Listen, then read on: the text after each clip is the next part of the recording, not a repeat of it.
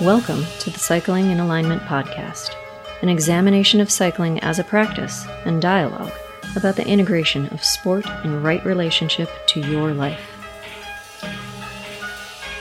Greetings and salutations, listeners. I'm so excited for today's show. The guest is none other than Paul Chek. I've been a student of Paul's for a few years now, and I'm so grateful and honored he has taken time to speak to my audience.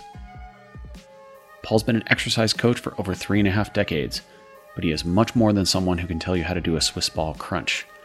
Paul has hundreds of hours of YouTube videos that detail everything from proper relationship to coffee, to numerous strength exercises, to thoughts on meditation and stone stacking, to the history of pornography, and many other topics.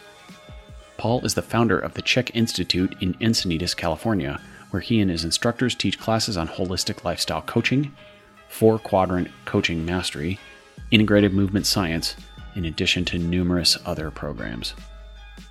I'm currently studying in Paul's Academy, which is a multi-year program that takes the student through every class he teaches, and I have found it to add to, expand, and challenge my own coaching philosophies in numerous ways.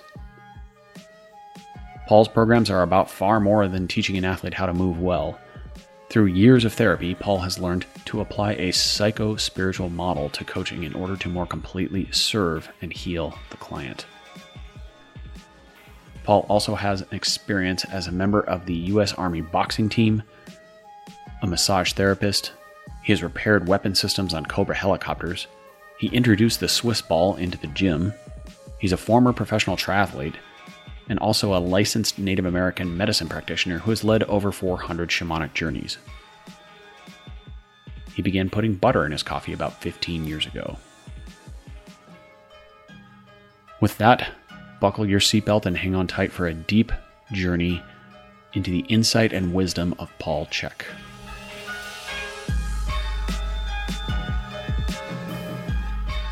Paul, I just want to start off by saying thank you for taking the time to come be on the podcast. And, I'd love to have a discussion around the evolution of life for an endurance athlete. I think I've been a cyclist for about 35 years. I was a pro for around 15 years, and now I'm a student of your academy, and I've learned so much from you as a teacher. It's really been a fantastic journey, and I feel like I was drawn to your teachings in part because I feel as though when I began to learn more about what you're teaching, I had many parallels in my own lines of thought.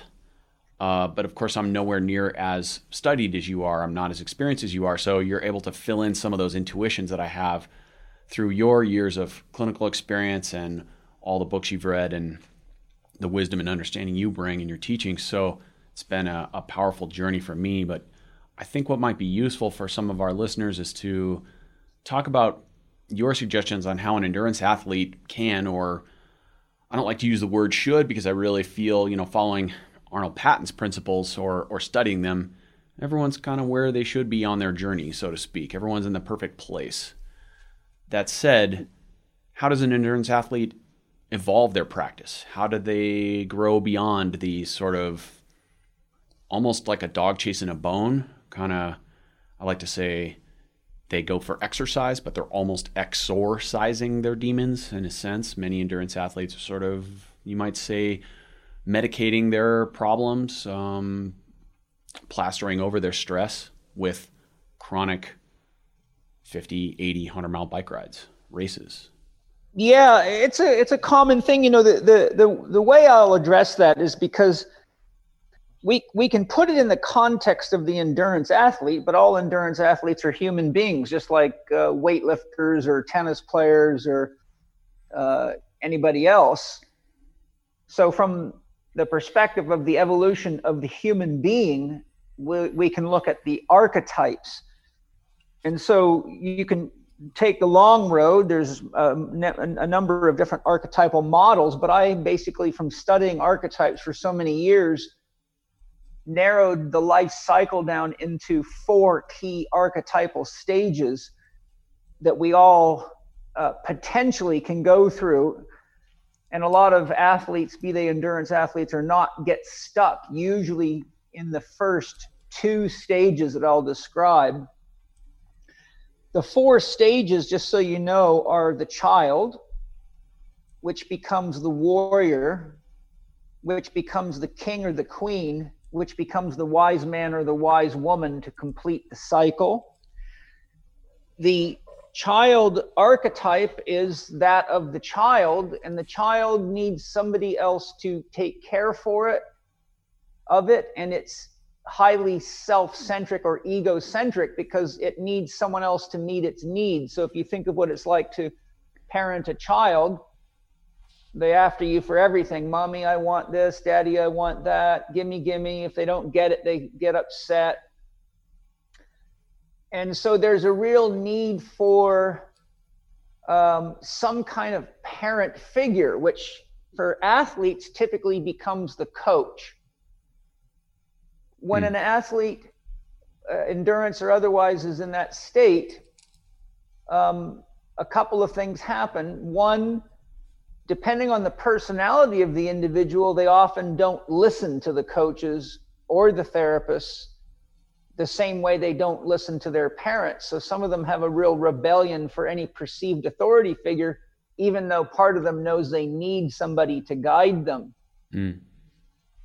So when the athlete's in the child stage, there's usually an issue of focus that's being challenged and an issue of discipline.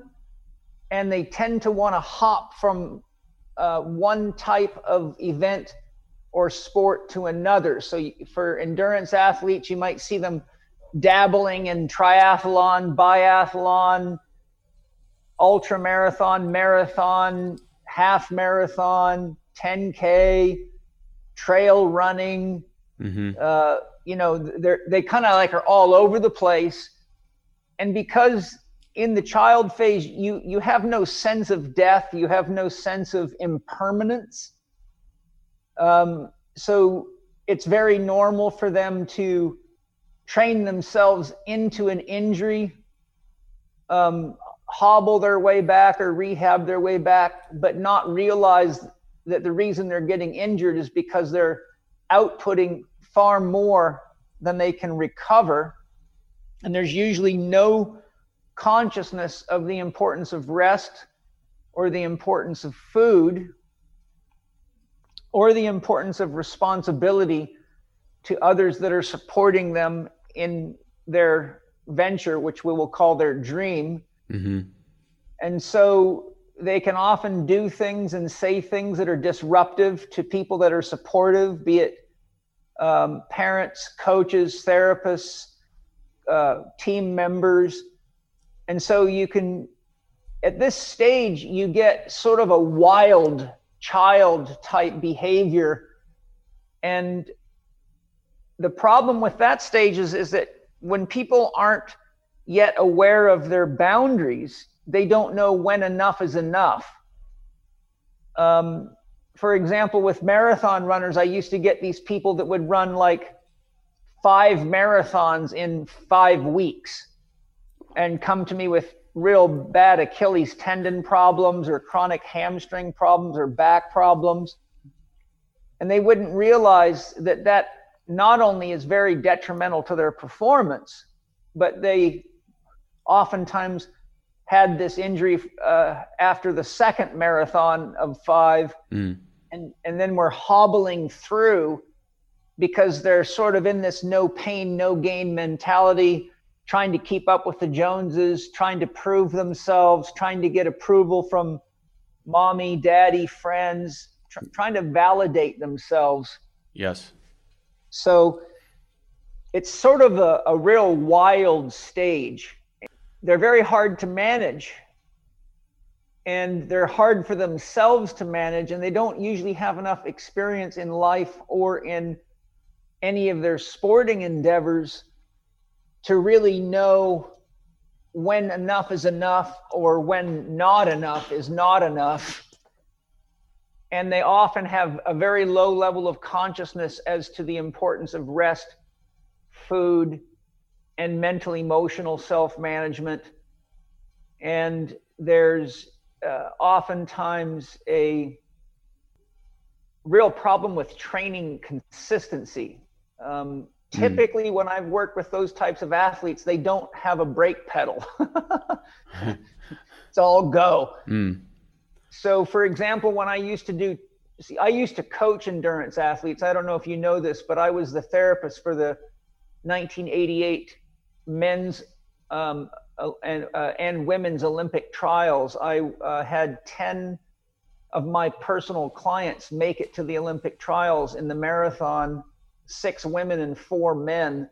Okay. So I went there to do therapy for them, and they asked me to oversee massage therapy for the women's Olympic trials. So I brought a buddy of mine who's a very skilled massage therapist, and so we were on call every day during the period for the Olympic trials, taking care of the female marathon runners. But one of the things that I saw consistently coaching endurance athletes, especially the ones in this phase, is that whenever I would bring them to the track for track workouts, they did not have the ability to maintain their splits, which they should have, because I did everything very carefully calculated. I would measure their most recent 10K times or half marathon times, but usually I use 10K for the track. And then I would calculate their quarter mile splits based on sometimes 85, sometimes 90% of their average mile in the 10K. So if they were running, say, 6 minutes a mile in a 10K, I might have them do anywhere from 85% of that for 20 400-meter repeats. And I would have them walk until their heart rate would drop down to 135, depending on how old they were, sometimes 140, and then they would go again. And sometimes I would, depending on what stage of their training was at, I would sometimes take them up to 10% faster than their 10K time. So someone running 6 minutes a mile might be doing their quarter miles at a pace that would equate to about a 550 or 545 mile.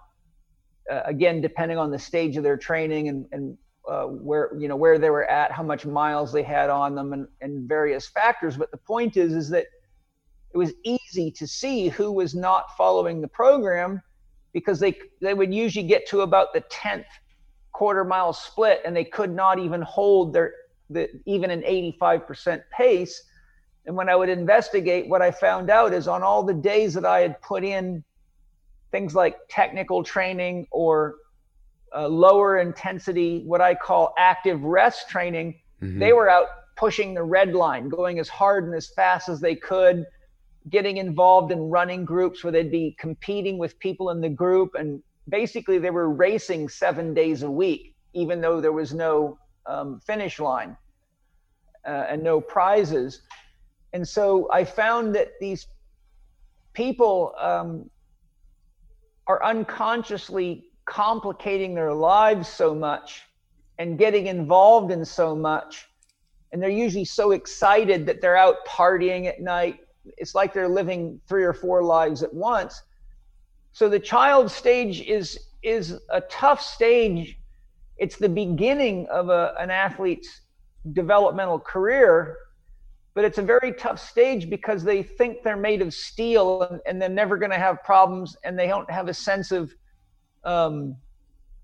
pace, and they don't have any real depth of awareness as to the importance of the other factors I describe in my 4-doctor model, such as having values, being clear on what's happy making and what's sustainable as happy making. So for example, they might find it fun to go out and smoke pot and drink all night, even though they've got a race the next day. Right. So what happens is they start making their athletic career very complicated, because it's like they're in a perpetual search for something. And the thing they're searching for is recognition, somebody to acknowledge them, somebody to validate them. But they don't realize that they put that at great jeopardy by being so out of control and not listening to coaches, teachers, people that they really should be listening to. The next phase is the warrior phase. So if you look at a human being's life, that's when we go into puberty and we're beginning to become an adult, and we have to learn to stand up for ourselves, make our own decisions, develop our own values. And the key thing about the warrior stage is that the athlete has to determine what is and is not worth fighting for. So if you are actually a warrior, you can't just go to war at the drop of a hat or over an argument, because people get killed, including the warrior. So by the time the child athlete enters the warrior stage, they're starting to realize, I've got to pick my battles more carefully. Oftentimes they've had periods where they've missed training for a week or a month because of some kind of chronic injury or a crash of some kind, or recurring ankle sprains because they don't realize their body's exhausted. Mm-hmm. They often were eating things that were inflaming their guts, and it takes sometimes a year or two of repeated exposure to the same types of problems, and hearing someone like me say, this is all coming from the crap you're eating and all these bars you're eating and all this gluten mm-hmm. and all these cookies. And of course they just can't comprehend that. They don't want to comprehend it because they're really, they're, shall we say, addicted to those high energy foods because they're so fatigued all the time. They don't realize that they're compensating for sleep by trying to eat things that aren't feasible for them, but they feel good physically and psychologically, because it's like drinking coffee. All of a sudden your whole world gets a little brighter. Right. So it could be 1 year and it could be 10 years before an athlete enters what I would define as the warrior stage of their development. Paul, if I may comment on that for a moment, I think part of the problem is there's an endemic culture of that type of eating in endurance sports. And I think a lot of people are genuinely, authentically confused on what healthy eating is for an endurance athlete. They think it's okay and, good, so to speak, to eat piles of pancakes before their race, or a huge bowl of oatmeal and 3 bananas. And I'm not trying to demonize anyone's diet choices. One thing you've taught me is that my wife actually laughs at me for this because I break this one out all the time. God is a novelty generator, so we have to figure out what diet works for each individual athlete, each individual person, right? But I think there's a lot of confusion in the endurance sports community about what good food is. What is good fuel? Is it okay for me to eat this giant plate of pasta and this huge plate of pancakes before every race? Isn't that normal? Isn't that how I'm fueling my glycogen tank? Yes, that's part of the development of exploring your boundaries. Remember, that was one of the things I measured about the child phases. Mm-hmm. They don't know where their boundaries are yet. So it's actually part of the development in the child stage to find those boundaries. So that's one of the reasons for the rebellion, is because the soul of the individual is trying to figure out who they are. What is it that I'm good at? What is my capabilities in anything? By the time they're athletes, they're usually entering into the warrior stage, and becoming a teenager means to reject your parents, which overflows into any authority figure. And so what they do is they tend to read magazines that have some kind of article about how so-and-so eats. So how does the top triathlon guy or the top guy in their sport eat? Mm-hmm. And they don't realize that eating how somebody else eats would be like, just because your neighbor has a diesel engine in their car and you like their car, you put diesel in your car, but it runs on gasoline. The next thing you know, you're stuck and can't drive your car because it won't run on diesel. So it's really more like eye shopping, oh, that looks good, I'll try it, but there's no depth of knowledge. And they're also susceptible to herd mentality. So if everybody's eating, whatever the bar of the month is, they think that's what they should be doing.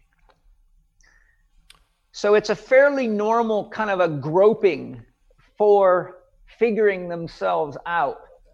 And for coaches, it's a very tough stage, but that's also one of the reasons that we need people like you out there that have matured through these stages, that they can have a level of respect for, because in the hero's journey, you would be the mentor.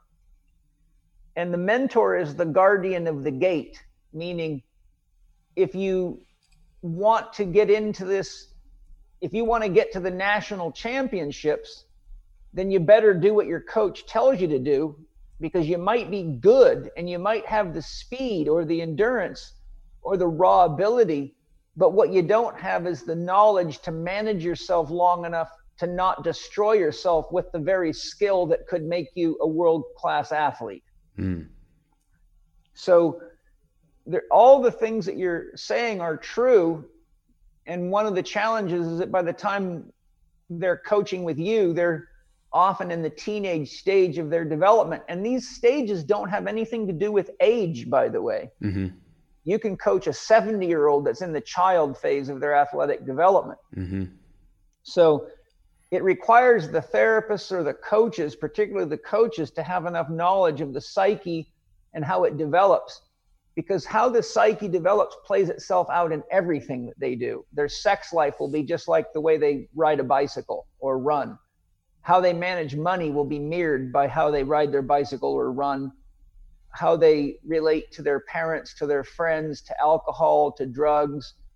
You can pretty much see that it's an echo throughout their life. Mm-hmm.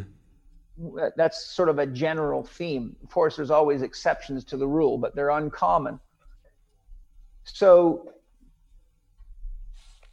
the thing that's so important with people in the first two stages, the child and the warrior, is that they need to have somebody explain things to them in terms that they can understand. And the big mistake most coaches and therapists make with these people is they tell them facts and they give them orders. You've got to do this or else. It's a fact that if you eat this, it's going to do this to you. And then they just say in their head, well, if that was true, how come the top 5 racers in the world are eating such and such a bar and taking such and such a protein powder? Right. Not realizing a lot of those guys don't eat or drink any of that shit. They just pretend that they do to make an extra 10 grand a month from sponsorships. Mm-hmm.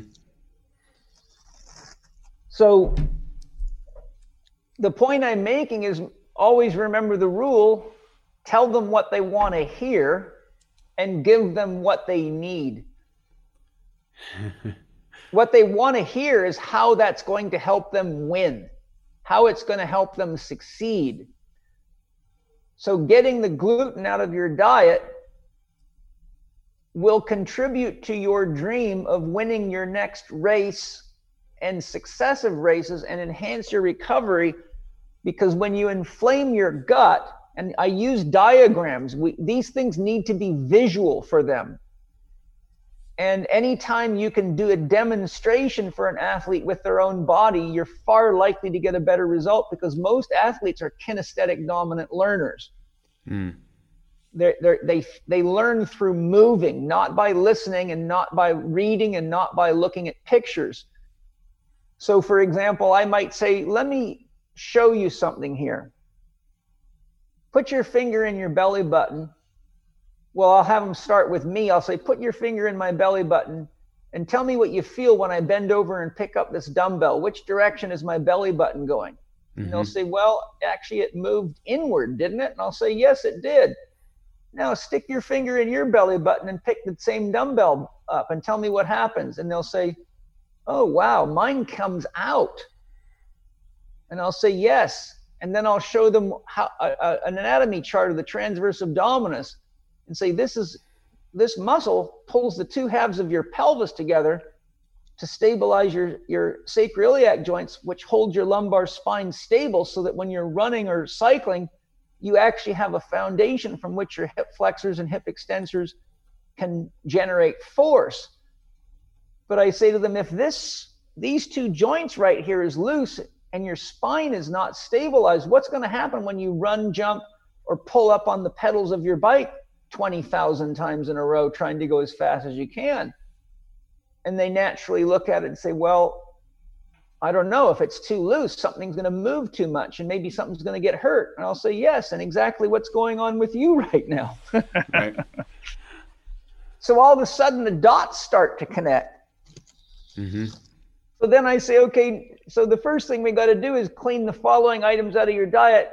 And here's the specific exercise or exercises like the blood pressure cuff. A lot of athletes hate using the blood pressure cuff because they don't think they're doing anything. But when I show them the needle and say, you've got to keep this within 10 millimeters mercury, 5 above and 5 below the target, then they can't do it. And they think, well, I don't think anybody could do it. So I'll lay on the floor and do exercises 10 times harder than those and keep it right on the target zone for them so they can see that the old man teaching them is actually in a lot better shape than they are. And then they go, okay, it is possible. Mm. So the point is that you always have to tell them what they want to hear. How does getting the garbage out of the diet enhance their ability to perform better and perform longer and have less problems from injuries? And then give them what they need means if you're going to give them exercises and stretches and mobilizations, you have to show them how every one of those applications directly improves something to do with the challenge they're facing or preventing the challenge that they don't want to experience, be it again or period. Or you can write the most scientific programs in the world that nobody does, which I used to do for a long time until I realized it wasn't a question of the program. It was a question of my coaching ability and my ability to educate the athlete so that they understood the importance of doing what it was that I was teaching them to do. And that it wasn't me just throwing crazy exercises at them like I'm pulling them out of a hat or something, or giving them the exercises that I like to do. That's, as you surely know, one of the biggest problems with coaches and trainers and therapists is that they train everybody exactly how they train. Mm-hmm. And that's like telling everybody to eat the same diet you eat. And this is why I've been beating the drum of individual diet for my whole career. Mm. You know, and I tell athletes, remember this rule. You are as different on the inside as everyone around you is on the outside. So look around the room. Do you see anybody that looks just like you? No.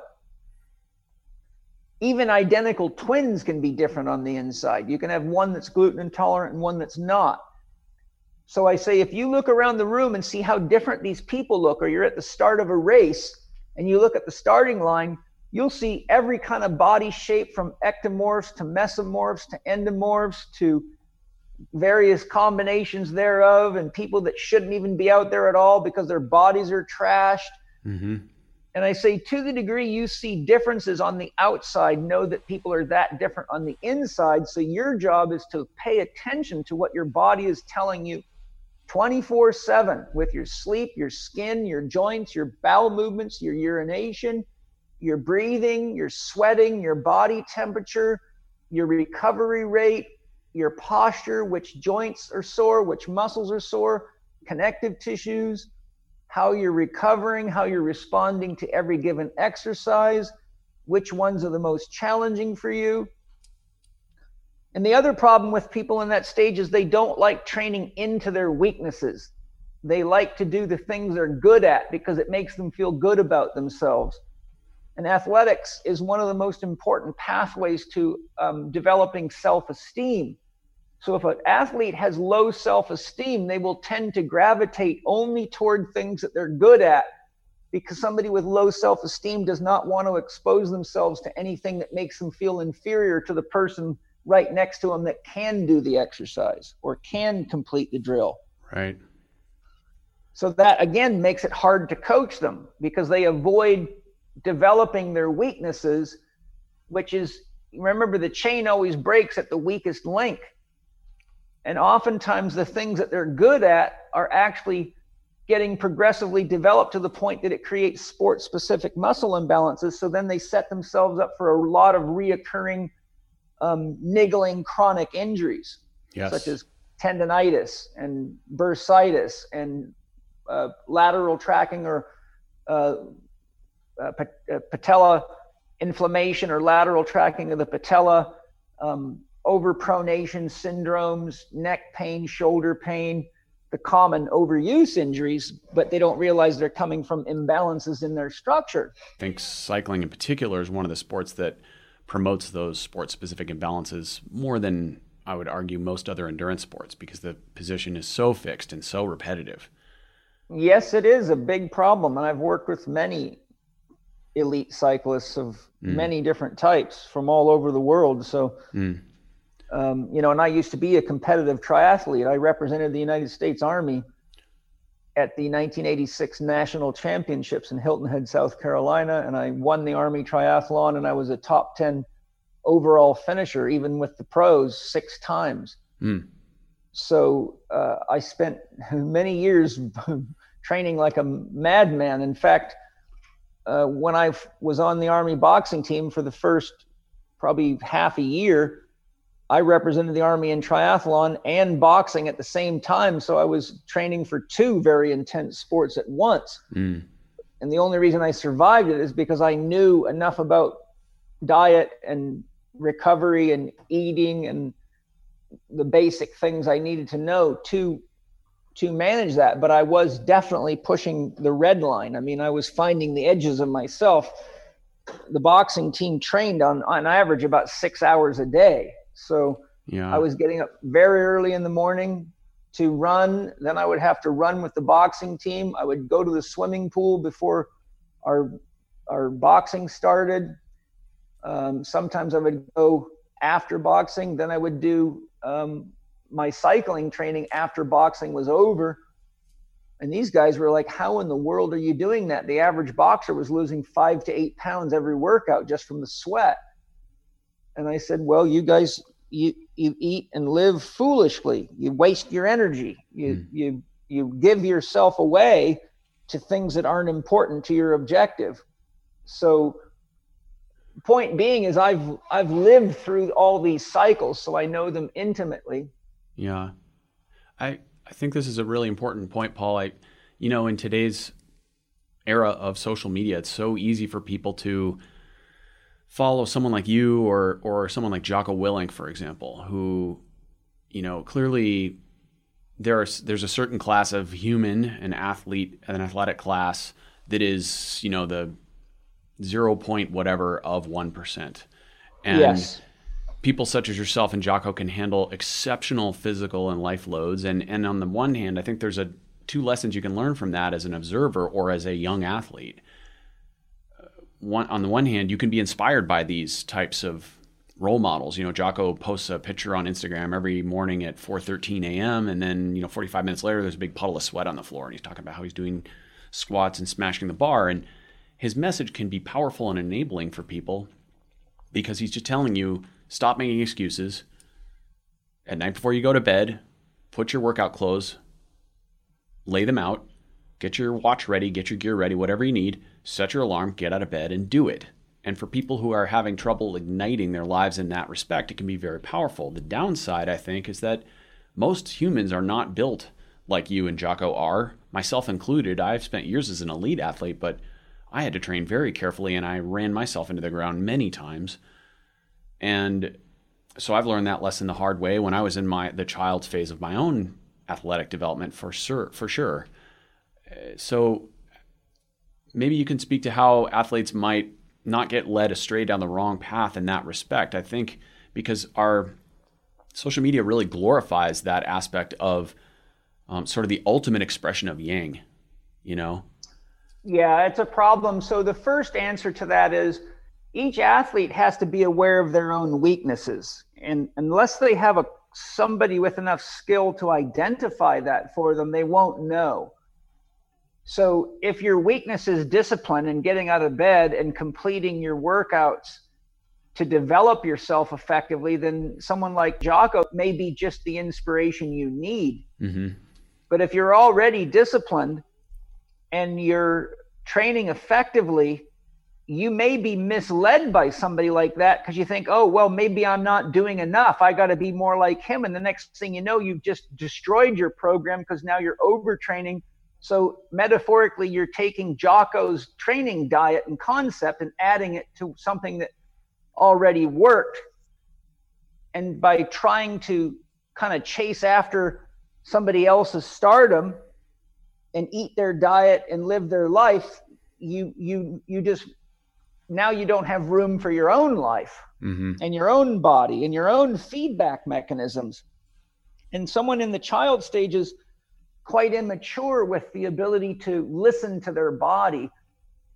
They think pain is just an aggravating thing that you get rid of by wrapping, strapping, taping, or taking pills so you can keep pushing and become like the superheroes that you're worshiping. So you see at that level, there's not very much discernment because there's not really a lot of self-awareness yet. And you're trying to reach out to identify yourself as who you would like to be, not who you are, which it takes more maturity. That has to come in the warrior stage. So to conclude the child stage, there is sort of it is kind of like Mexican jumping beans, you know, they're all over the place. And that's why the relationship with the coach is so sacred, because if the coach doesn't have good interpersonal skills and doesn't have good communication skills and doesn't look at what's going on in the athlete's life, then what happens is they basically just train like a drill sergeant. This is how you do it or else. Yep. And a lot of athletes are having problems in their training that have nothing to do with their training. For example, if an athlete's is living in a house with parents that fight all the time or have alcohol problems or drug problems, even medical drug problems, or there's a lot of stress or financial stress in the family, then the athlete isn't aware that the burden of carrying that stress, be it physical, emotional, or mental, is actually decreasing their recoverability. So what happens is coaches often think the athlete's slacking off, and they may be one of these athletes, like I said, that's not making their splits on the track. So if you don't actually look into what's going on in their life, you don't really know where the stress is coming from. And most people that coach athletes don't know about the concept of the summation of stresses. So to them, everything has something to do with how you're training. You're either training the right amount or too much or not enough. There's no in between. But people don't realize as coaches and therapists that overtraining is usually a psychological response. It's an addiction that serves as a way of escaping the reality. You see, if you're busy training all the time, you don't have to be with a mother, a father, or a boyfriend or a girlfriend or a husband or a wife that irritates you. You have an excuse. Correct. And you can justify it because it's good for you. And we all need to exercise, and you can even turn it back on them and say, you know, the reason you're so bitchy and grumpy and feel so lousy all the time is because you don't take care of yourself like I do. So the overtraining is probably one of the most common indicators that they're trying to escape something. And if the therapist or coach or support system, even parents, aren't aware of what the escape is from, then the athlete just trains themselves into an injury, and hopefully the therapist will be skilled. But most therapists, coaches, and trainers won't explore these areas with athletes because their own life is in shambles. And one of the dangerous things is if you tell an athlete about gluten intolerance and you stand there and show them this is what an abdominal wall looks like when there's gluten intolerance. You see all this fluid pooling around your belly button. You see how your abdomen distends here. Well, the next thing they know, they look right at you and say, well, yours looks just like that. What are you talking about? Right? So if you find that somebody's having a hard time because there's a lot of stress in their relationship, they might say, well, how's your relationship? How do you deal with that? Right. So most people that we will call support people or support staff are no more developed psychologically or spiritually than the athletes, and they don't want the athlete investigating them. So what they do is they just unconsciously or consciously avoid talking about anything where they feel insecure in their own life. It's the rule that you can only coach what you bring to the table yourself, right? You can't give what you don't have, you can't period. give what you don't have. Exactly. I think this is one of the most core aspects of your teachings, Paul. And you can't fake it till you make it either. People like Tony Robbins have poisoned our whole culture with this fake it till you make it idea. You'll never do that, because inevitably we all smell a fake. Mm-hmm. You know, how do you fake it till you make it when you're on stage giving a lecture? Well, I can tell you there's thousands of trainers and therapists and doctors that were on stage when I walked into the room, and they got so freaking scared they could barely talk, because they knew if anybody could smell a fake, it was going to be me, and they were just paralyzed by it. So, you know, and inevitably when you fake it till you make it, you either end up hurting yourself or you end up putting yourself in a position of responsibility. Like if you fake that you're a skilled coach, but you end up with elite athletes that you're working with, you're going to be telling them to do things that they've already figured out just flat out don't work and are a really bad idea. And the next thing you know, they're not going to want to work with you, and they're going to tell other people, this guy doesn't have a clue what he's doing. Right. They won't respect you. Yeah. And this happens in universities and professional sports teams all the time. Why? Because they don't bring people in usually based on authentic credibility. It's a good old boy network. Right. So whoever gets to be the strength coach on a professional sports team is usually the buddy of the guy that was the last strength coach. Mm-hmm. Or he's friends with the general manager. He's got some kind of connection. Has nothing to do with skill level. Some of the worst doctors, therapists, and coaches and trainers and strength coaches I've ever seen were on professional sports teams. And when I investigated how they got there, it was always the good old boy network. So it's, as you can see already, we're only one phase into this thing, and it's complicated, isn't it? It's very complicated. It's very complicated, but I think it's, you know, like anything worth doing, it's worth digging into the details, because that's where you get the real value out of things. I just want to say, you know, one of your most important lessons, as I touched on a few moments ago, is that as coaches, I think we have a responsibility to tidy our own lives, sweep our own doorsteps, we could say metaphorically, but really prioritize our own health and well-being to the highest standard possible, because we are teachers, we are leaders, we are hopefully, in some sense, light workers. We are helping other people be better people and express their highest truth, their highest level of coherence with their own dream, goal, or objective, right? And as you pointed out, if we don't have our own shit in gear, how are we going to be role models for other people? How are we going to help lift them to their potential? You can't. All you can do is create illusions. And when you add more illusions to the world, you make the world more complicated. And the reality of it is, from a spiritual perspective, every time you create an illusion, it goes against the truth of the universe and the harmony of the universe. So you must provide the energy to maintain that illusion yourself, which is one of the reasons that people that do that are so tired all the time and have to drink so much coffee. And you know, this is why biohacking is so popular, because nobody wants to do the real work of managing themselves effectively. I've pinned Dave Asprey on the table, and I've pinned Ben Greenfield on the table on this on the whole biohacking thing. Mm-hmm. And ultimately they had to agree with me. Biohacking will not work until you manage 6 foundation principles: nutrition, hydration, sleep, breathing, thinking, and moving. And, you know, what we've created is a culture of people looking for shortcuts, because the coaches and the therapists and the support people are also taking shortcuts themselves because they lack the discipline. But on the flip side of that coin, Colby, is this: you have to be very careful not to become a fanatic. Because if you're too fanatical, that is repulsive to people. Yes. So certainly you've had the experience of walking downtown and there's somebody standing on the corner shouting Bible passages at you, telling that if you don't take Jesus as your Savior, you're going to burn in hell. Mm-hmm. How does that feel?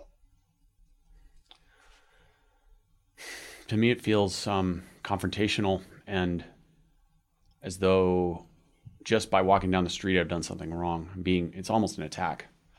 Yes, and it's also somebody imposing their life story upon you as though their life story is somehow more real than yours, and because you're not doing what they do, you're some kind of lesser quality person or hypocrite or whatever. Mm-hmm. So, when people start getting in your face and saying, get rid of that, don't do that, no more drinking, blah, blah, blah, it can make a person's life get so flat and so narrow that it actually burns them out. Because the more you give an athlete to control, you got to control your drinking, you got to control pot, you got to control your sex life, you got to control your food, you got to control what time you go to bed, you got to control what time you get up, mm-hmm.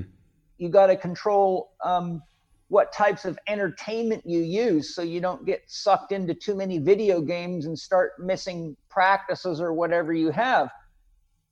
So what happens is people develop what's called control fatigue.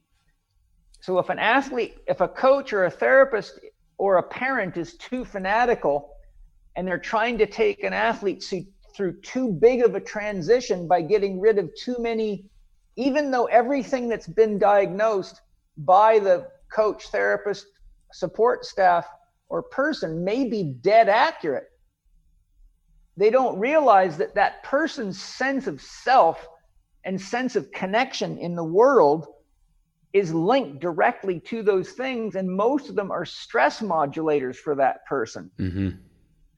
So if you come in there with a push broom and say, okay, out the door with all this stuff, they feel like they've just been forced into being an ascetic yogi where they got to lay on a bed of nails and do exactly what you say. So it's a combination between being an ascetic yogi and being in a boot camp in the military, which is, it can be very, very repulsive, and it can lead to so much stress that they start actually hiding it all under the table and trying to pretend like they're not doing it, which then puts them in the position of having the guilt and shame of lying to coaches and therapists and friends. Right.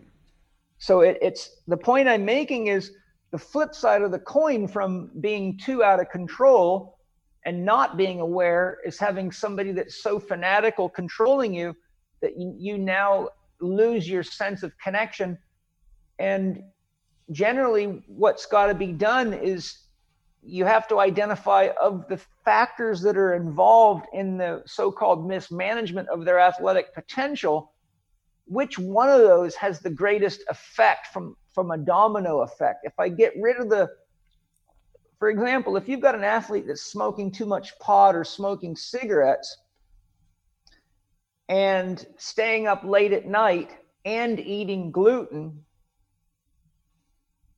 and you say, okay, we're going to get rid of all that, that's too much. Mm-hmm. If you say, okay, which one of these things is the most important to balance first, and then look at it against the other ones and say which one's not only the most important, but which one's potentially going to have the most likelihood of being applied by the individual. Right. Taking them off of cigarettes, that's highly addictive. Nicotine's very, very addictive. Getting them off of alcohol, that's highly important to their social connections and their ability to fit in. Getting them off of gluten is as bad as getting them off of any other drug, because when you have indigested gluten or casein in dairy, two of the most commonly eaten foods, you produce glutomorphogens as a byproduct of incomplete digestion of these foods. So what's happening is every time they eat gluten or dairy, they're actually getting a hit of morphine from it, which is physiological fact. So it sounds to the fanatic like all I'm asking you to do is quit eating these stupid cookies. But in actual fact, what you're doing is asking them to come off of a hard drug very quickly, which people have to go to drug rehab centers for 2 months, 2 weeks to 2 months at a time to do. Mm-hmm. So ultimately, the most power in a situation like that isn't the cigarettes and it's not the gluten. It's getting that person to go to bed on time and have more time for their body to regenerate and heal. And once they can manage that simple skill and notice how much more mental clarity they have, how much less caffeine it takes them to feel good, and monitor. And then I say, look, if you're smoking cigarettes, then cut back to just enough that you don't have withdrawal symptoms and you've got a little taste, you've had a little break. But don't take any more coffee or cigarettes or stimulants than you need to feel good, or you're actually making your likelihood of deteriorating your performance go up, because you're becoming codependent on things that take a lot of time and energy to keep in your life and actually are not contributing to your athletic performance. Mm-hmm. And we got to look at what it is that's driving you to do these things. What is it that it's medicating? So the point I'm making is it's counterintuitive. Most people would say, get rid of the alcohol or get rid of the cigarettes or get rid of the gluten, but they wouldn't say focus on the sleep, because they don't think sleep's that powerful. But sleep is the most powerful anabolic driver we have. Yes. And it's free. Yes. And it's relatively a lot easier to manage than the other things I've just mentioned. And it is the safest way to teach a person how a simple behavioral change can enhance athletic performance and energy levels and vitality and sex drive very, very simply and easily. And then it gives them a sense of success. And then the coach can say, now, if you feel that much better by just getting an extra hour of sleep at night and going to bed on time, imagine what'll happen if you get rid of the cigarettes mm-hmm. or the gluten. Then I would say, okay, if you really want to achieve your potential and get to the national championships, assuming we'll make that the imaginary goal, then which of the ones that we've got to knock out next would you like to go for? Would you like to get the cigarettes out or the pot out? Or, you know, I've had, with all this legalization of marijuana, I've had many athletes come to me with problems from over consuming marijuana. And so that creates a problem as well, because the THC molecule takes about 3 weeks to clear the body.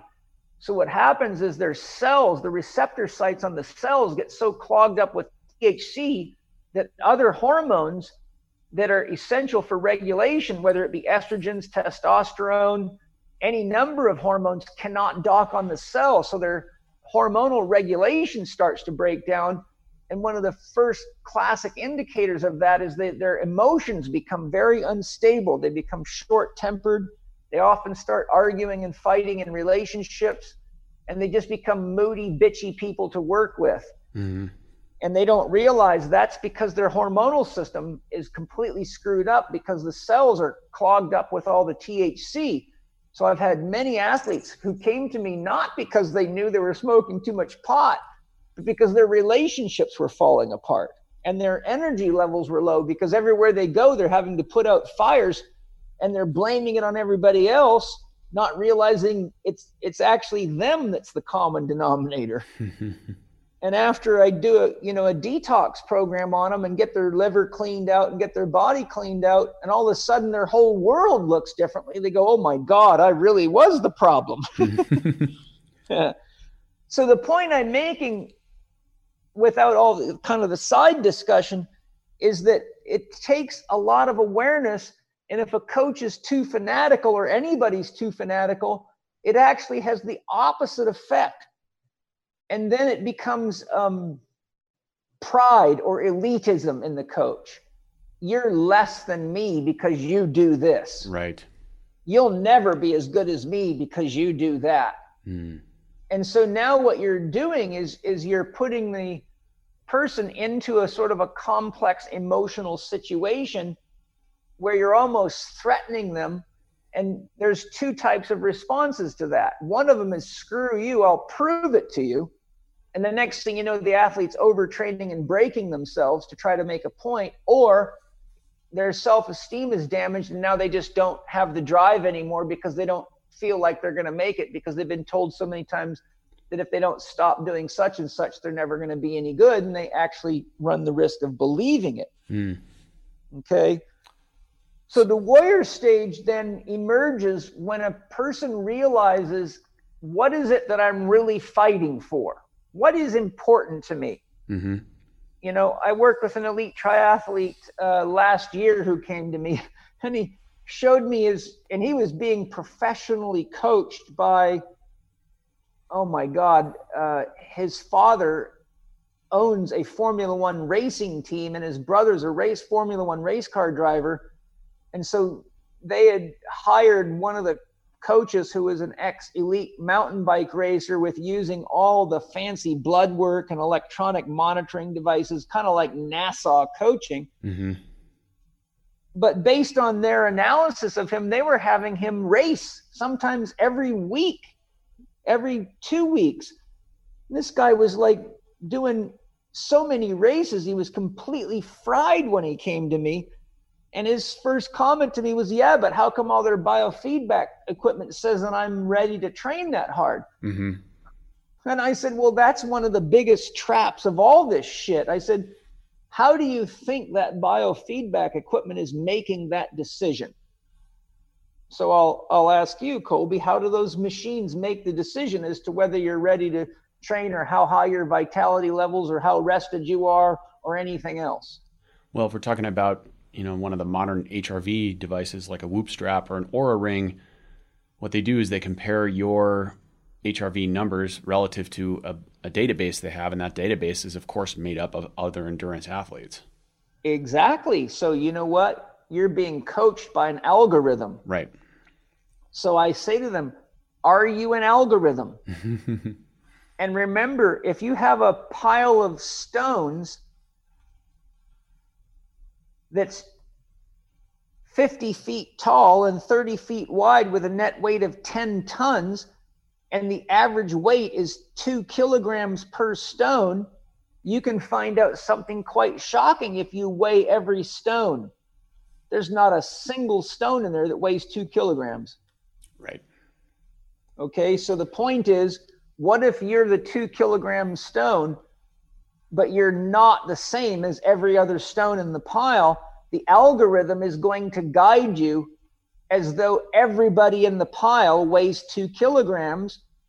And also you have to realize those algorithms are based on often hundreds of people's data or thousands, which means you are now diffusing your individuality into an algorithm that cannot account for your unique needs at any level. And a good example of that was when I was training Mike Salemi for Russian kettlebell competitions. He got sponsored with the Oura ring. Okay. But Mike had been trained by me how to monitor morning heart rate and hormonal responses and physiological responses and all of the things that I teach elite athletes. And so I said to him, you got to be really careful about letting that Oura ring guide you, because you can actually end up screwing your training up. But he really wanted to test it, and it was real popular, and Ben Greenfield uses them, and all sorts of people use them. You know, they're real popular. Yep. So I said, I want you to make sure you're comparing what the Oura ring says based on what you're being told by the data I've taught you to gather and how I've taught you to respond. So one of the key measures is your morning resting heart rate. So one day he calls me up, he goes, Paul, you're not going to believe this. My morning heart rate was 5 beats above average, which is a very high level of stress, which means you got to take the day completely off. And I feel like I'm getting the flu, but the Oura ring says I'm ready for high intensity training. And I said, that's exactly what I was warning you about. Yeah. Because you look, as an elite athlete, you look very good even when you're exhausted compared to the average person that makes the algorithm work. Right. This is a really interesting point, Paul, especially in cycling. It's such a data-driven sport right now. Yes, it is. And we have such a massive cross-section of cyclists who are also engineers or are employed in the engineering world or are hobby engineers, you might say. You know, they just like to dork out on numbers and technical aspects, and it just attracts that type of mind. And between power meters and HRV measuring devices, and it's just exploding. I mean, devices like this are exploding in all sports, I think. You know, people are so focused on measuring these different biometrics, but it's such a slippery slope. And I think you bring up a really valid point that we have to always understand what the technology is measuring and then test its relevance on us as an N of one, right? That's the key. You know, I go back and forth on this with a lot of cycling coaches. And for me, the problem I have is that a lot of athletes are steered away from that intuition of learning their own body. For me, sport is about connection with self. And in my case, also about connection with nature. I like to use cycling for both of those things. But if you're learning to connect with self, you're using these numbers, whether it's a power meter or a heart rate monitor or, you know, just a cycle computer that tells you how long you've been on the bike or how many miles you're going or how fast you're going. You're using these devices to help refine and fine tune and hone in on your own intuition. What is my body experiencing? How is my body processing the load of this ride? How is my body handling the intensity? And when you get focused on the numbers, you start to lose that intuition, or even worse, as an athlete, you might believe that the numbers are what the goal is. The number is what is important. Yes, the effective application of biohacking or any of those data-driven technologies is to objectify the subjective. So what do I mean by that? When I was a competitive fighter and triathlete, I used to use a heart rate monitor, but I only used the heart rate monitor for one purpose. I wanted to know, what did the heart rate monitor say when I was pushing myself as hard as I could go? And it would say, 198 beats a minute. I'm like, okay, that's what it feels like. When I'm pushing myself this hard, I'm way up toward the ceiling of my maximum heart rate. And so when I feel this inner experience and this much lactic acid and my breathing is like this, then I know I'm somewhere close to 200 beats a minute. What does it feel like to run at an active recovery pace? So an active recovery pace is typically 30% less than your most recent race pace, whatever the sport might be. So if your most recent 10K was 6 minutes a mile, then your recovery pace needs to be 30% slower than that. So then I'm running at that pace and I'm saying, okay, let me guess. I'd say my heart rate right now is probably about 147. So then I look at my heart rate monitor. Oh, look at that. It's 142. I was pretty close. And I keep looking at it. And so what happens is within a couple of months, you guesstimate where you're at. You look at the heart rate monitor and you're within 3 to 5 beats consistently. So now I say, get rid of the damn thing, because one, you're wearing something producing an electromagnetic field. Two, you've got a strap around your chest that's restricting rib cage expansion and putting a tremendous additional load on the scalene and intercostal muscles that I've seen lead to all sorts of trigger point problems and neck problems and stitches in athletes, which is the same thing that happens to women when they wear their bra straps too tight. But you see, what I'm saying is you use the data, or that which is objective, to inform you about something that's purely subjective, your own inner sense of exertion, your inner sense of lactic acid development, your inner sense of effort, etc. Yes. So ultimately, those devices are training wheels for awareness. But when they become cool and they become fashionable and they become like the newest wheels or the newest handlebars, and if you don't have them, you're falling behind because you're going to not shave off 3 seconds in your marathon. Now you're just a great customer to make somebody else rich while your athletic career and your self-awareness diminishes. Mm-hmm. And you become a person that is no longer a living being, but a data set. So just because I'm running low on time, let me run through these other phases, because we've really only hit one phase here. Yes, please.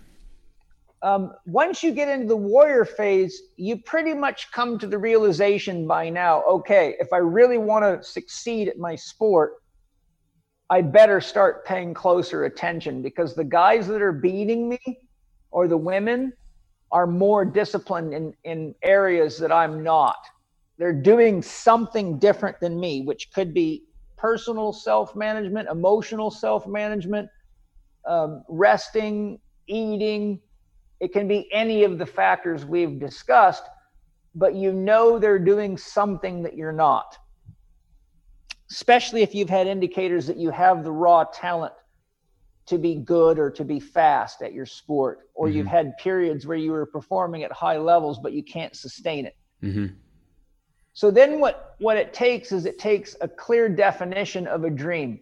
What is it that I specifically want to accomplish in the next 3 months, 6 months, or year, or season? And what is it that I need to cut out because it's not part of that? And I'll give you a great example. I've known many athletes that are trying to perform well in 2 sports at once. Very unlikely to happen if you're at the elite level. It's just unlikely. Mm-hmm. You have to be kind of like, you know, I was raised on a farm eating really good food, and I had no childhood. I was worked like a slave, or like a sled dog, from the time I was 8 years old till I left home. So I was highly accustomed to very intense work for long periods of time. I developed what I call work hardening. My tissues had adapted. I knew how to eat really well, because that's the only thing we did on the farm, was eat our own food and our own animals. And I have good genes. My father was a professional dancer and a lifeguard in the Navy, and a professional drag racer. So he's got great reflexes, a great agile body, good muscularity, and a beautiful mesomorphic body. And I've got a great mesomorphic warrior type body. So my point is, I can train for triathlon and box at the same time, because my self-management skills are very high, but I also have the right body and the genes to get away with it.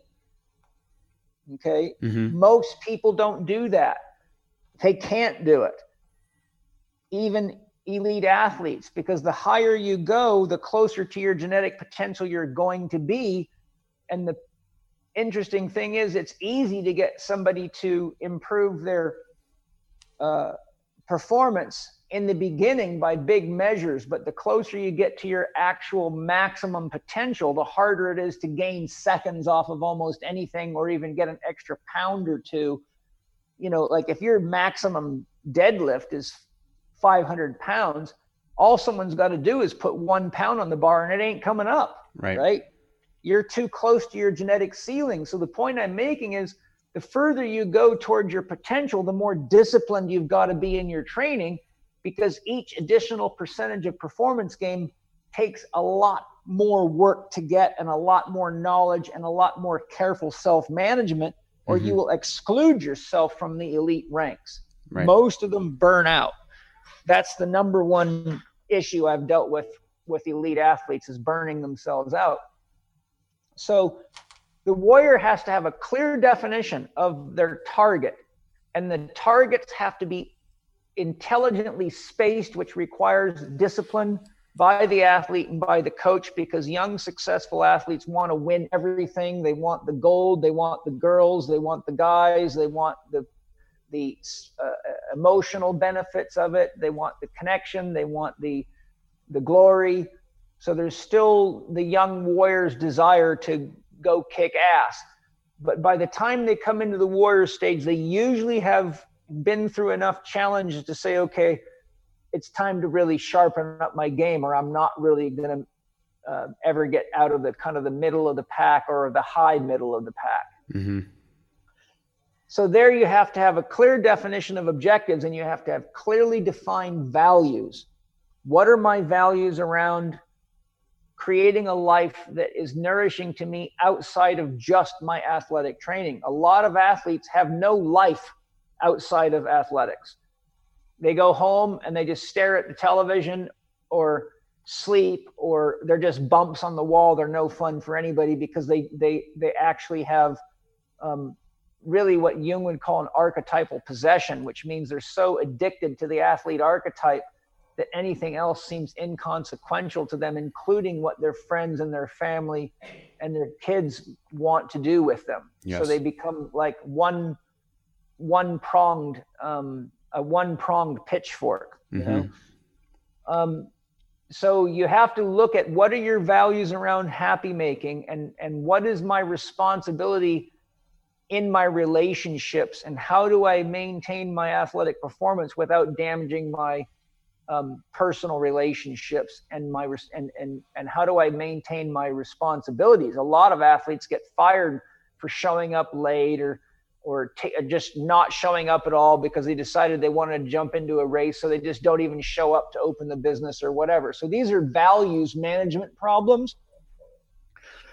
And then the warrior has to be really careful about spending themselves on races or events that don't actually have a great significance in the ultimate objective. In other words, if you burn yourself out trying to win a race in some small town with 300 people, when ultimately you're trying to get to the Ironman, then you're unfortunately not very smart. It's kind of like somebody that gets the hell beat out of them in a boxing gym sparring because they don't like the guy they're sparring with. They get a concussion and get their nose broken, and now their coach can't put them into the next fight because they're too damaged to fight. So there's the immature warrior. They don't know how to pick their shots and pick their battles. It's great to hear you describe this phase, because I'm remembering moments in my own career where I've made every single one of these mistakes, or learned every one of these lessons, I'll say.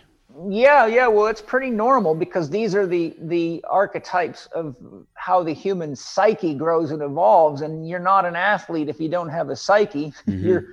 You're a sea cucumber or a clam or something like that. Right. Or a corpse, or a very boring person. But so really, when you're looking at the issues of the warrior, it's focus, it's discipline, it's clarity, and it requires coaching. You've got to select a mentor. You really, at that level, have to find somebody that you trust enough to listen to, even when your addictions and your urges are being challenged, or you won't make it to the next level of your development. And the coach in the hero's journey is the guardian at the gate, and he's the one that tells you when what you're doing is or isn't going to help you. And if you don't trust them enough, then you are just going to never make it to the level that you want to, or you'll make it there, but you'll be a one-hit wonder. So you become someone that won a couple of races, but 2 years later, not a single person around you knows who you are. Right. Okay. Those are the main features of the warrior stage. If I really wanted to get down into the nitty gritty, I could, but the warrior stage is also a stage where people are quite aggressive, because you have to be quite aggressive to become a champion. But if you're not careful, you carry that aggression into your relationships, both with friends and family and coworkers. So the warrior tends to be an aggressive person, and if they're not careful, they actually start creating stress around themselves in relationships that deteriorates their athletic recoverability. Okay. To get to the king stage, you have to be a very good warrior. And remember the rule: to be a good leader, you first have to be a good follower. And unfortunately, a lot of the people that make it want to make it are not good followers because they've had a lot of athletic success in their child phase and early warrior phase. So they think they already know everything. It's just a matter of them pushing harder and harder. So this is why the mentor is so critical, because you have to be able to trust your mentor more than you trust yourself. The king stage is very rare to get to. The king stage is represented by somebody who has mastered their craft, is highly respected, usually is being paid very well for their craft, and builds an empire. So when you think like Mark Allen as a triathlete, he was the king of triathlon for a while. Paula Newby Fraser, you get people that have won 10 marathons or something. They're king, right? A lot of these barefoot runners from Africa and Ethiopia and places like that, they seem unbeatable. But what do you see? You see that they've got lots of sponsorship money coming in. They've got a nice car. They've got a nice house. They've got the best equipment, which makes them even harder to beat because, they got bicycles that might be worth $80,000 or $100,000, or custom made shoes by the factory that sponsors them that is custom designed so their foot pronation is just right, et cetera, et cetera. They've got the best feedback. They've got massage therapists. Once you get a king, it's very hard for a warrior to beat a king, because if their skill levels equal, the king's usually got way better support around them. Right. And they've already made it through the warrior stage, so they don't typically make stupid mistakes. But the problem with the king is they usually develop a persona that is so big, and they have their iron in so many fires from being sponsors and obligations here and signing autographs and figuring out ways to make more money with their money, and inevitably losing money with business deals that weren't well thought out. So the problem is that as you go from child to warrior and warrior to king, your life gets more and more complicated, not more simple. Right. So what happens in the king stage is you can actually come to a crisis of self, where you've got everything you always wanted. You got the most beautiful partner. You got the car. You got the leather clothes. You got the watches. You got the whole, the whole kitchen sink, so to speak. But you wake up in the morning and you don't want to go do it.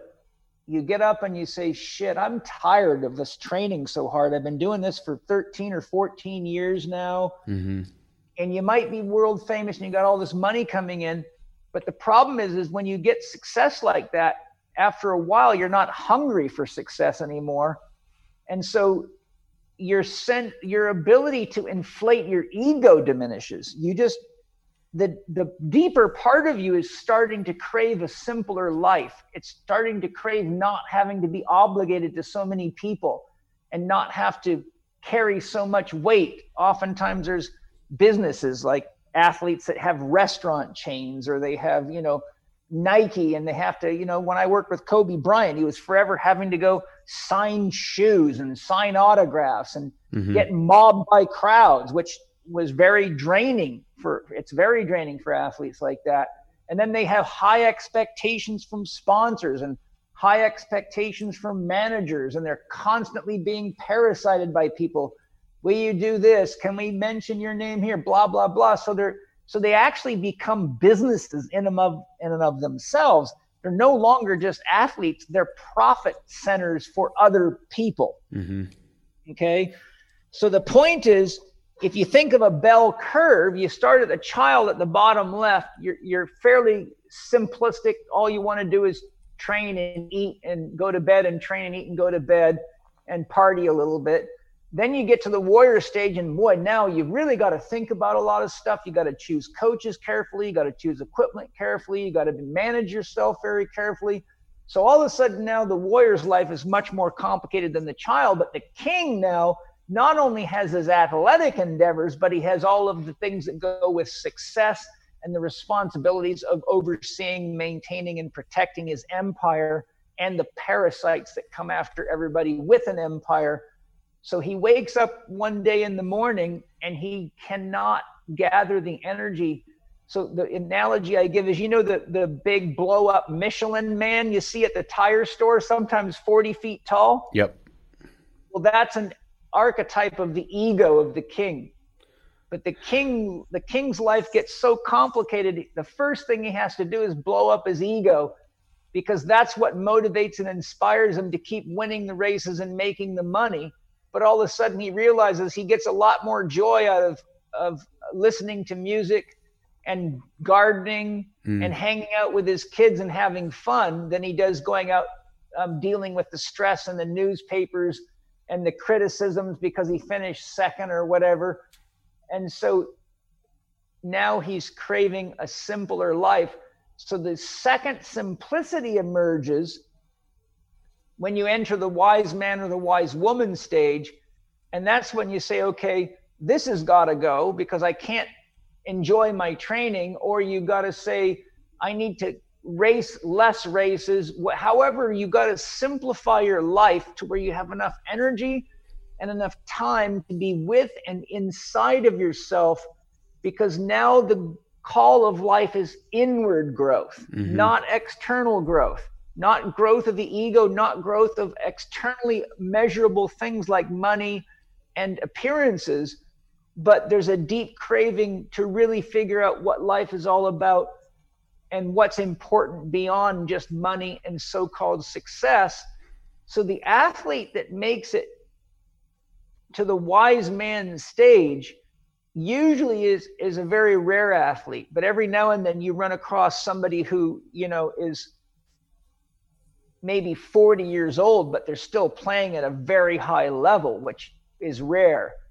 Or they're, you look at race car drivers like Mario Andretti, who had a very long career. You look at some of these people who somehow managed to make it through the king stage and create time in their life for things that are meaningful and put fences around them so that they actually have time to pursue what the soul is calling them forward to do, which is to really go past the surface of life and figure out who you are, why you're here, what life is all about. And that's called the spiritual connection, because once we reach the king stage, we come to the realization that money, power, and sex and fame do not actually satiate the soul. And this is why you see so many movie stars and musicians and singers commit suicide, when you'd think, why would someone like that do that? They had all the money, all the sex, and all the fame anybody could ever have, and everybody looks at them going, they got it by the tail, man. They got it made. What do you see? I mean, all you got to do is study the biographies of them. You see people like Elton John, Michael Jackson, Tina Turner. I mean, the list is very long of people who found the edges of themselves, and many of them don't make it through the fire to get to the wise man stage, and almost all of them end up needing some kind of religious or spiritual counselor or confidant that they can trust in to help them work through, because it's very scary to decrease once you've made it that big. It's like asking someone who's been living in a castle on top of a mountain for 15 years to come live in a lean-to. And they're like, well, where do I park my car? And how come your shower's only got one shower head and your floors are made of dirt? Right. And so the wise man is the person who actually realizes that they can maintain their athletic performance, but it's not as important to them as being whole. They won't sacrifice the time with their children and their relationships and what's really meaningful just for more fame, more money, and success. Right. And for example, they might be the captain of a professional sports team and step down and say, I don't want the responsibility. I'll come, I'll do my best, I'll score goals, I'll contribute to the team, but I don't want to have to stay around and manage all these young athletes that keep shitting on their own feet and making a mess of themselves and be responsible. If you want me to participate, then this is the rules, and I don't want that responsibility. So they actually have to make tough decisions to simplify their life and give them time to become inner athletes, or they actually self-destruct. And Jung says no man is fully alive until he has the power to destroy himself. And usually by the time you're at the king stage, you have enough money and enough prestige and enough fame and enough success to completely be the most dangerous thing to yourself that you ever had. And this is why Osho says freedom is the most dangerous thing you'll ever experience. And usually the more money, success, and power you have, the more freedom you have. And paradoxically, here you are getting worshipped when you're doing good, but when you're not doing good, it's as though the world hates you and you're the reason for the failures.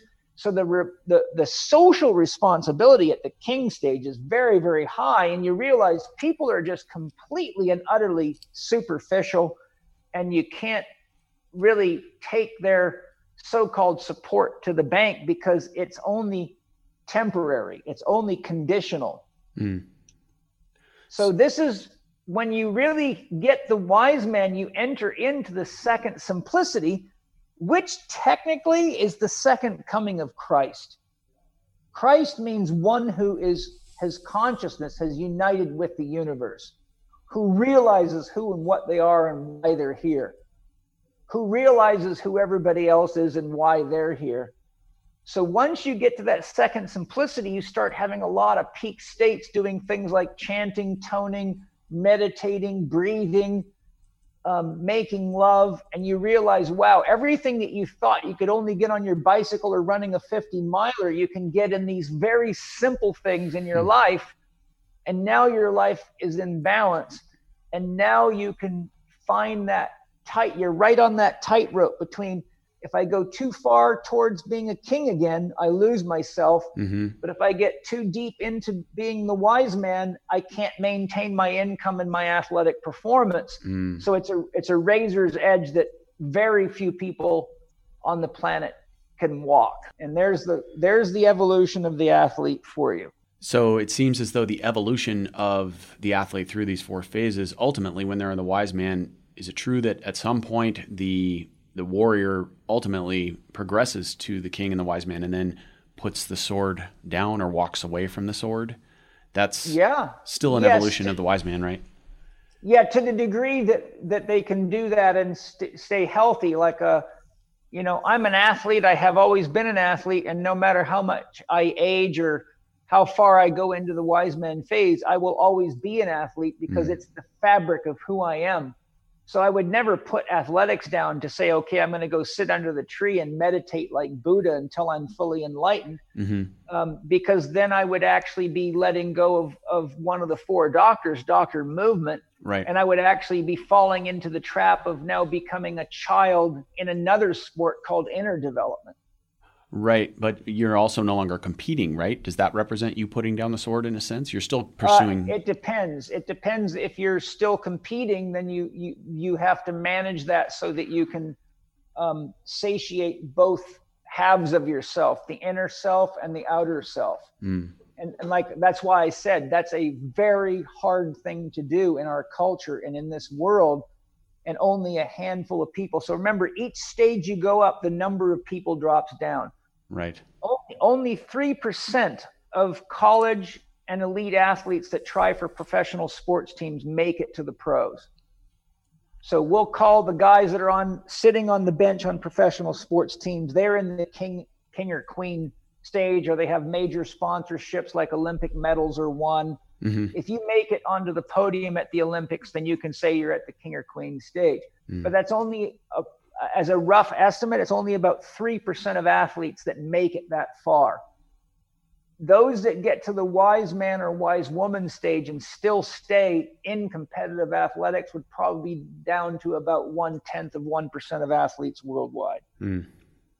So do you see, the journey isn't a quick journey, and it requires a highly skilled mentor or mentors to get you through, because the mentor that gets you through the child stage may not be the right one for the warrior or the king stage. Mm-hmm. And most of the ones that are great mentors at the king stage are terrible mentors for the wise man, wise woman stage, because as soon as they see you going in that direction, the immediate thought they have is, I'm going to not be able to make as much money off of this person. Right. And they're going to want less responsibility and Mm. the same amount of money. Mm-hmm. So it's the complexity of life is for real, and the journey is for real. But now that you have a model to look at athletes through, you can probably really know who to tip your hat to, because if they've made it to the king or queen stage, you know that they've done a lot of work. Yes. And if they've made it to the wise man, wise woman stage, most of them become coaches. That's how they extend their careers. They become coaches of elite athletes. Thank you so much, Paul, for taking the time once again and sharing your thoughts. I know you've got to run, so I'll let you be free to go acquire some sustenance before you work with your client. But I'm very grateful for the time you've taken and your wisdom and your knowledge and everything you've shared with us. And I look forward to seeing you again, hopefully next year. I'll be back out at the Institute for my next round. So, yeah, my pleasure. Thanks for giving me a chance to share with everybody. These are very, very, very important concepts. And, just to close, I'm 59 now. So you see, I've had enough time to go through all those stages. mm-hmm. And, you go through these stages in every aspect of your life. If you're a businessman, you can be a child businessman, a warrior businessman, a king or queen, but that'll kill you. And that's what a midlife crisis is. It's somebody who's a king or a queen that can't stand the weight of being the person they created out of themselves. Yep. And so they have to figure out, how do I keep the business going and keep the bills paid, but go into my wise man, wise woman stage. And if they can't handle it, then they go into a major crisis. And a lot of athletes I coach are in exactly that crisis. So, my point is, I train to feel good. I train to be creative.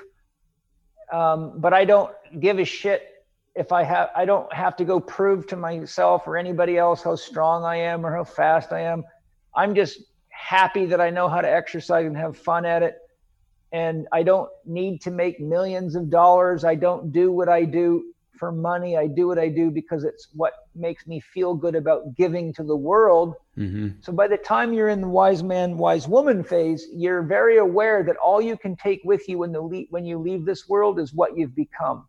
Mm-hmm. Nothing else can go with you. Money can't go, trophies, medals, fame, houses, cars, none of it goes with you. And the deeper you go into spirituality, the more your ego begins to die. And that's one of the hardest transitions, because a king has a very big ego. They needed it to get there. But all true spiritual development practices are death to the ego.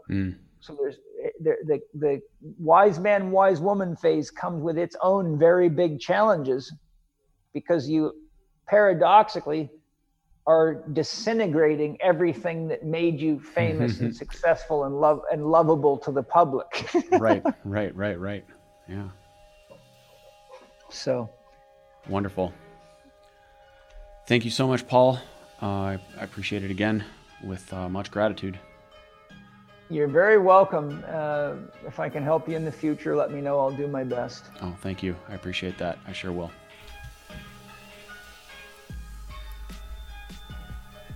Hi, everyone. I hope you enjoyed that episode as much as I did. I'm so grateful that Paul took the time to be on my episode. I have to say that once again. I didn't want to interrupt Paul's flow during the show. I felt that I wanted to give him as much time as possible to speak his mind, and I didn't want to interrupt him with my own anecdotes and thoughts, but I'll take a few minutes to share those now. One was that Paul talked about how every warrior needs a mentor. And I would say that there were many times in my career where I didn't have a mentor during my warrior phase. If I think about it, my warrior phase was probably pretty long, probably close to 15 years in length. And, there's probably no fireworks show or sound of horns and trumpets when you progress from one phase to the other. That's not how these things work. It's more like transitioning from aerobic to anaerobic energy, I suppose. It happens gradually in most cases, and maybe there's even a bit of back and forth. But I did have some mentors during my warrior phase, I suppose. Early on, it was probably Jonathan Vaughters to a large degree, and some of my racing colleagues. The thing about this type of situation, it's not unlike some of Ken Wilber's writings. Ken talks about hold-ons of spiritual development, and the thing about existing on one level, so to speak, is that you can see down the chain to the previous levels that you've already grown through, and therefore you can see other people who are in those levels. But seeing up the chain where you haven't been yet, you haven't experienced it yourself, is much more difficult. And so when someone who is further in the journey than you are offers you some advice, especially when you're a young warrior and you've got a real I'm going to do this myself type of attitude, it can be really easy to reject that advice or spit it back in their faces. If you're a person who's listening to this and I did that to you, sorry about that. I definitely had that do it myself. I'm going to learn this lesson and walk the snow both ways uphill with no shoes on my own type of attitude. And that definitely cost me some time. But I also think it's possible, this struck me during Paul's conversation, that some of my own evolution as a coach was brought about by this struggle. The fact that I had to learn some of these lessons painfully and slowly on my own. I think that made them more well-earned, perhaps. The flip side of that is Arnold Patton's universal principles, which states, roughly speaking, that, or I'm approximating, I'm paraphrasing, but one of his core concepts is that everybody's on the journey that they are supposed to be on at any given moment. That is our own life path, all of it, the train wreck, the beauty, the disasters, the mistakes, the love, all of it is perfect as it is. And that's a pretty esoteric concept, but the further I go down this path of life, the more I find truth in those words. I'll put a link to the Arnold Patton Universal Principles in the show notes for us. The online version is a little different than the printed version Paul gave us. I think it was during HLC2. Got them on my fridge now and read those periodically. Another concept I thought was quite interesting and worth commenting on was just the breadth and depth of Paul's knowledge. I mean, while I was out racing my bike for 35 years and traipsing around the globe and traveling to foreign countries and such and training like a little hamster, Paul was reading books and he accrued knowledge and had experiences in his own growth, and he scoured the globe for 20 years to find rare books. And I hope that you can appreciate what he can offer to any conversation. What we saw today, his 4-quadrant description of athletic evolution, that is really the model of his 4-quadrant coaching mastery program. And I'm just beginning to learn that program. What we got tonight was a preview of him speaking about that and applying it to the athlete's model. But as he mentioned, this is really phases of life.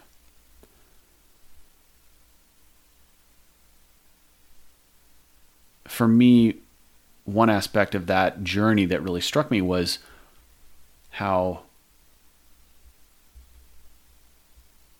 when you transition from the king to the wise man, one of the major things that happens is the deconstruction of the ego, which is also what happens as you progress in your spiritual practice. And what struck me is that that's a kind of a U-shaped curve, meaning you're trying to have less ego at the beginning or at the end, and you also come into the adventure with less ego. And that's what the child phase is about, is acquiring ego.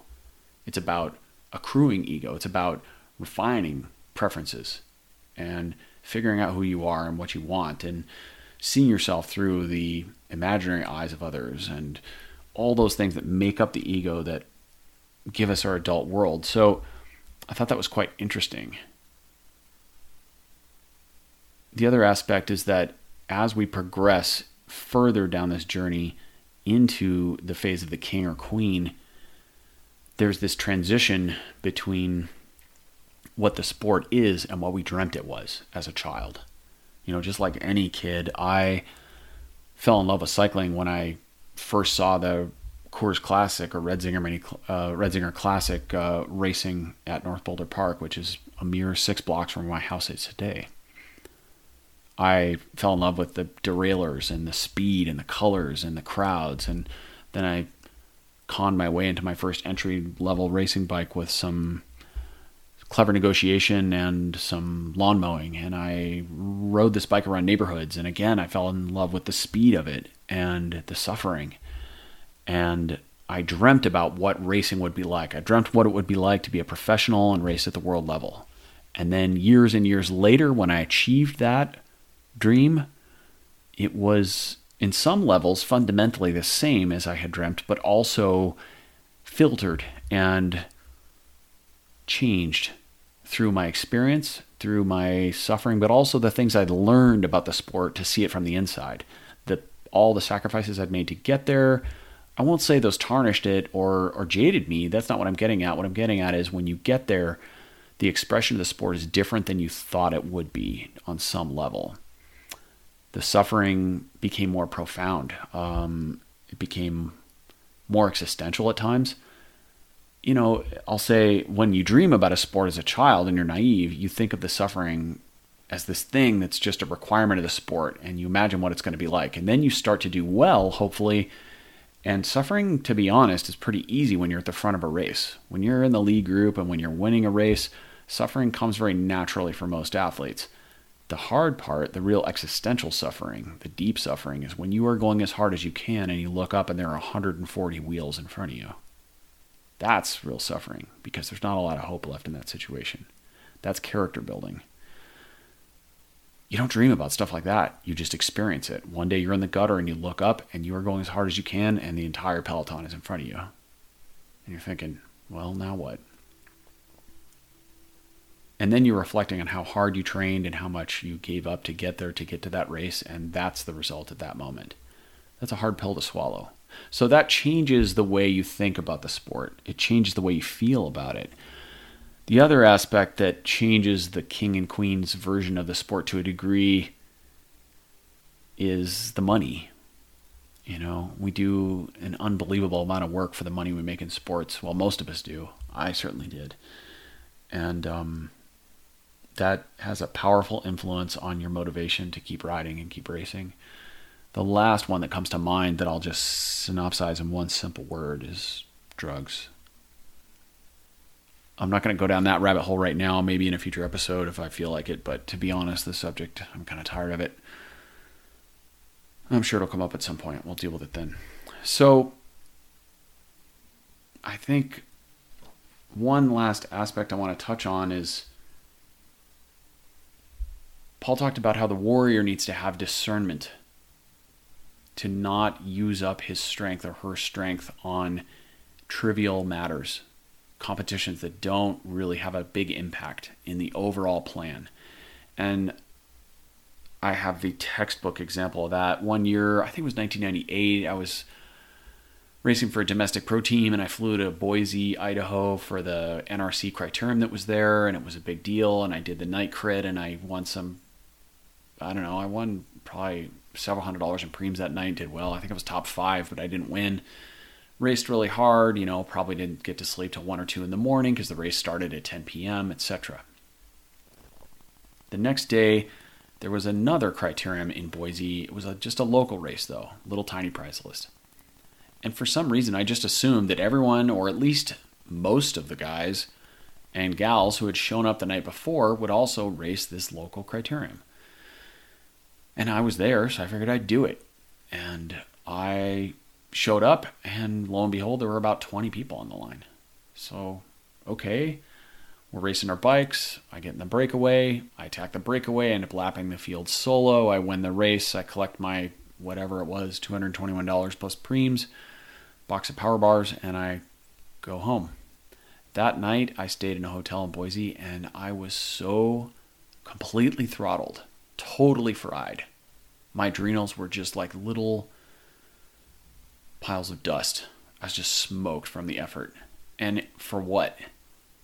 Not a single person to this day probably remembers that I won that criterium except for maybe me. I don't know the name of it. Maybe one other person there remembers it. Doesn't matter. Did it get me anything? At the time, it was a candy grab. It was something that was there and I did it. But that was a hard lesson to learn, because what did it cost me? Probably a week or two of good actual training where I could have made progress. But instead, I was just roasted. So it put me in the hole. And that's exactly what Paul's talking about. And this is something that I think is very common in the sport of cycling. People during racing season, they just like to race, and they race all the time. And I know a lot of bike racers, myself included, for many seasons, who just race and race and race, and they actually get less fit as the season goes on, or they just fry themselves from the intensity. So this is what I love about Paul, is that he's got these powerful intuitions about how athletics work on all levels. I mean, when you watch one of Paul's videos, you'll see how strong he is. He's clearly a strength-oriented athlete, but he's also got a really excellent understanding of the basics of sport across all platforms. I want to tell a brief story, too, about the king phase. I said that last one was going to be the final one, but I lied. I've had my own mild, well, I'll say trivial. No, I won't say trivial. What adjective shall we select? I'll say I had my own midlife crisis. I won't assign it an adjective. We'll just say that it was that. A few years ago, I hit the point where I also could not stand the weight of being the person that I had created. Meaning the pressure of my own 3 or 4 businesses that I was running solo at the time, and trying to ride my bike and train and be a competitive athlete still to a degree, just became too much. And I really was having this powerful sense of inner conflict. I didn't like the person I was becoming. I didn't like the way my life was playing out. I didn't want to be working every night until 10:30 and then sprinting to bed and getting up to do it again, and always feeling behind the 8 ball as a result of the choices I was making and the demands of my clients and business. And the crisis hit an apex when I crashed on the Boulder Valley Velodrome. It was a pretty bad crash. One of the worst I've ever had, for sure. By cycling standards, not nearly as bad as some, knock on wood. But I broke 4 ribs, collarbone, punctured a lung, pneumothorax. I was in the hospital for 3 or 4 days.